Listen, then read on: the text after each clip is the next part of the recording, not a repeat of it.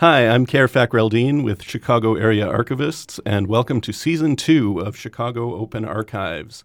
This season, we will be diving into the archival origin stories of archive professionals from around the Chicagoland area. Today, I am here with Allison Hinterleiter, the Lloyd Lewis Curator of Modern Manuscripts at the Newberry Library. Allison, thank you for coming in. It's my pleasure, Care.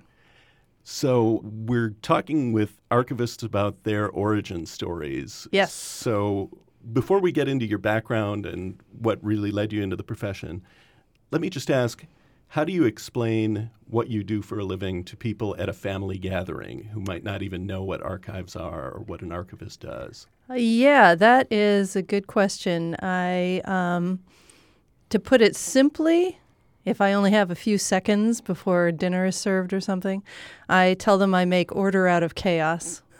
And sometimes that makes them want to ask more questions. But generally, I tell them that I help researchers do their research, essentially. I am there to be the facilitator of manuscript collections and archives that come in very messy and difficult to decipher, and I arrange them and describe them so that they're made accessible. Sounds like a great explanation to me. What led you to this? When you were, say, in high school, did you have any idea about what archives were, or did you think about becoming an archivist? I didn't really delve into archives until I was in college, when I was an undergrad. And I started out learning more about special collections, so rare books and limited edition, early antiquarian books, and then from there I kind of went into archives. I've got a good origin story, though. So I went to undergrad at Oberlin College. And my senior year, I was lucky enough to get into a seminar taught by a professor named Gloria Watkins, who is, her pseudonym is Bell Hooks. So Bell Hooks, the author, was teaching a seminar class on slave narratives. And my project for her was to assemble what was called a Pathfinder at the time. This is the 1980s, so pre-internet. And the libraries developed these research guides, printed research guides called Pathfinders. And Oberlin, being an abolitionist college, had a lot of both primary and secondary sources on slave narratives. So I went into special collections and delved into their slave narrative collection. And then I provided a list of those primary sources along with journal articles and other books that were secondary sources about slave narratives. And I gave that to the professor, and Bell Hooks looked at me and she said, "You want to be a librarian, don't you?" And I said, "Actually, yes, I do. I'm really interested in it." And she said, "We think you should be an archivist because the pay is better, it's a less female-dominated profession, and it's more interesting." Now, it turns out she was right about one of those three. It's definitely more interesting, I think, than libraries, just because you're working with primary sources. But she really was the first inspiration for me to pursue archives instead of special collections, rare books, and limited edition books. That's fascinating. Have you followed her career as she's gone on and become, I presume, more famous than she was at the time? She was pretty famous even in the 80s, and she was definitely a maverick. She would write articles about how, sometimes a student and professor relationship is okay. And so, she really kind of touched off a lot of nerves and opinions at that point. She's definitely gone on to become much more famous. And yes, I've followed her. I haven't read everything of hers, but I've read quite a bit of hers. I'm still a huge fan of hers. And she was a great teacher. She was a great mentor. A lot of people at Oberlin really looked up to her. She was just a visiting professor for a year, but I still hear people talking about her Toni Morrison class that I wish I could have taken. I was on the waiting list for that. So were you also an undergrad when you first became associated with the Newberry? Yes, I was. The Newberry is part of this Associated Colleges of the Midwest consortium of small liberal arts colleges around the Midwest, and Oberlin is also a member. And so I had the opportunity to spend a semester at the Newberry Library and do basically one large research project. So it was a setup where the first 6 weeks there would be group readings and discussion, and then the remainder of the term would all be writing one big thesis paper. So I was at the Newberry doing research as an undergrad, which was really exciting. And then they also gave me a part-time job, so I was photocopying things for people. So I got to see sort of the backstage of the Newberry at the time. I was in the reading room, but then I was also in the staff area photocopying rare books and manuscripts for people. And then when they ran out of stuff for me to do, they gave me an assignment writing up the finding aid for the Malcolm Cowley papers. Malcolm Cowley was a literary critic he worked for Viking Press, and he also knew a lot of famous authors, including William Faulkner and Ernest Hemingway and Jack Kerouac and Ken Kesey. So his correspondence was great, but I didn't have any sort of relationship with the firsthand correspondence at the time. I was just writing up the finding aid on a very rudimentary word processor. But I still was very excited about it, and I knew that this was kind of leading me on a path towards librarianship and then eventually to the archival profession. So you started as a student worker at the Newberry, and now you're a curator at the Newberry. Right. But I have a sense that there was quite a bit of stuff in between, including library school. Yes. So I went out west to library school at UC Berkeley, and then I came back. So I got my MLIS, and then I came back to Chicago in the early 90s. And there weren't a lot of jobs at the time that were steady full-time. There were part-time jobs, and there were grant-funded jobs. And most of the grant-funded jobs were for processing archivists. So I landed whatever job I could get. I knew I wanted to stay in Chicago, so I kind of bopped around from the Newberry to the Chicago History Museum, and then to the Chicago Public Library, and after that to the Chicago Symphony Orchestra archives.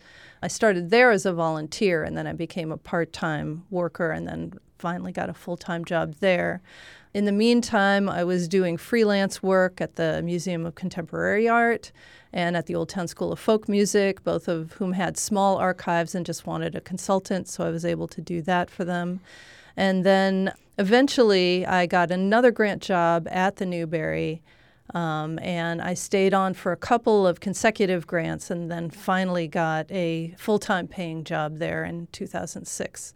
So it was a good 10, 15 years of working on grants and working on, soft money until I got a job, for sure. That's amazing that you were able to work with all those different institutions in the city. Yeah, it was a lot of fun, and it's great for learning a lot of different things. I mean, I also have a music background, but at Chicago History Museum, I learned about architectural photographs because I worked with the Hedrick Blessing Company's architectural photo collection. And then when I worked at Chicago Public Library, I was assigned to work on Mayor Harold Washington's papers. And I'm not a native Chicagoan, so I wasn't in Chicago at the time that Mayor Washington had that office, and so I learned a lot quickly. I read a lot of biographies about Mayor Washington. I went through his papers. I talked to people. Yeah, it was a very rewarding job there, too. Although that was part-time, so I was always kind of looking for full-time work at the same time. So you mentioned your music background. One of the things that we're going to try to do on the Chicago Open Archives Season 2 is give a full sense of what each archivist is all about as a person. So would you care to share some about your musical interest? Oh, sure. Yeah, I think a lot of archivists wear different hats. I know people who are poets. I know people who are lecturers. I know people who are musicians, and teachers too. So I don't think it's that unusual for an archivist to have a second interest or hobby or even a second profession. I am a pianist and a keyboard player, so I play classical music, both solo recitals and I play with a chamber group. And then I also play keyboards in a rock band, The Handcuffs, and you can look us up online at thehandcuffsband.com. And we play around town. And I've been doing all of those things all my life, so it's definitely been great, and it's a great way to break the ice when you're an archivist and you're meeting a donor for the first time and they ask about you and you ask about them, and if somebody's got a musical interest, we definitely connect right away, so that is just a bonus, really, to my work. Does being a musician make you a better archivist? I think so. Or does being an archivist make you a better musician? That I'm not sure. That's a good question. That's more philosophical care. I think that the discipline that you get from being a classical musician, the amount of time you put into a piece of work to practice it and make it work is very helpful to working in archives where, you may be working on a very large collection of material. Like I've worked on enormous archives of railroad companies, and you have to kind of pace yourself and be disciplined and stick with it. You also need to be a good time manager. I think musicians have great time management. So I think there's a lot of skills in just sort of patience and discipline in music that translates well to working with archives. And also just a curiosity. Both things require you to be constantly curious about what's happening around you and to be able and accepting to learning new things. I know that with archives, there's so much like trivial information swimming around in my brain, but I love it, and I love to always learn something new every day, even if it's just a piece of trivia. So on that angle, what is your typical day like now as the curator of modern manuscripts at the Newberry Library? What are some things that happen on a typical day? Well, this is a position I've only had for about a year, so I still feel like I'm getting my feet wet. But almost every day, I get a donation of some sort, or an offer of a donation of some sort. So collection development is a large part of what I do. And for donations that are massive, say a journalist wants to give me 100 boxes of his entire career, I defer that to a collection development steering committee just because it's a lot to take on. And the committee talks with me and we go back and forth about the pluses and minuses of having such a large collection enter the stacks and what the research value is for all of that. And sometimes I'll just get something through the mail, just a postcard or a letter or a scrapbook or something like that. And I get phone calls all the time where someone says, my organization is now 25 years old. We've been looking for a place to house our archives. Can I meet with you?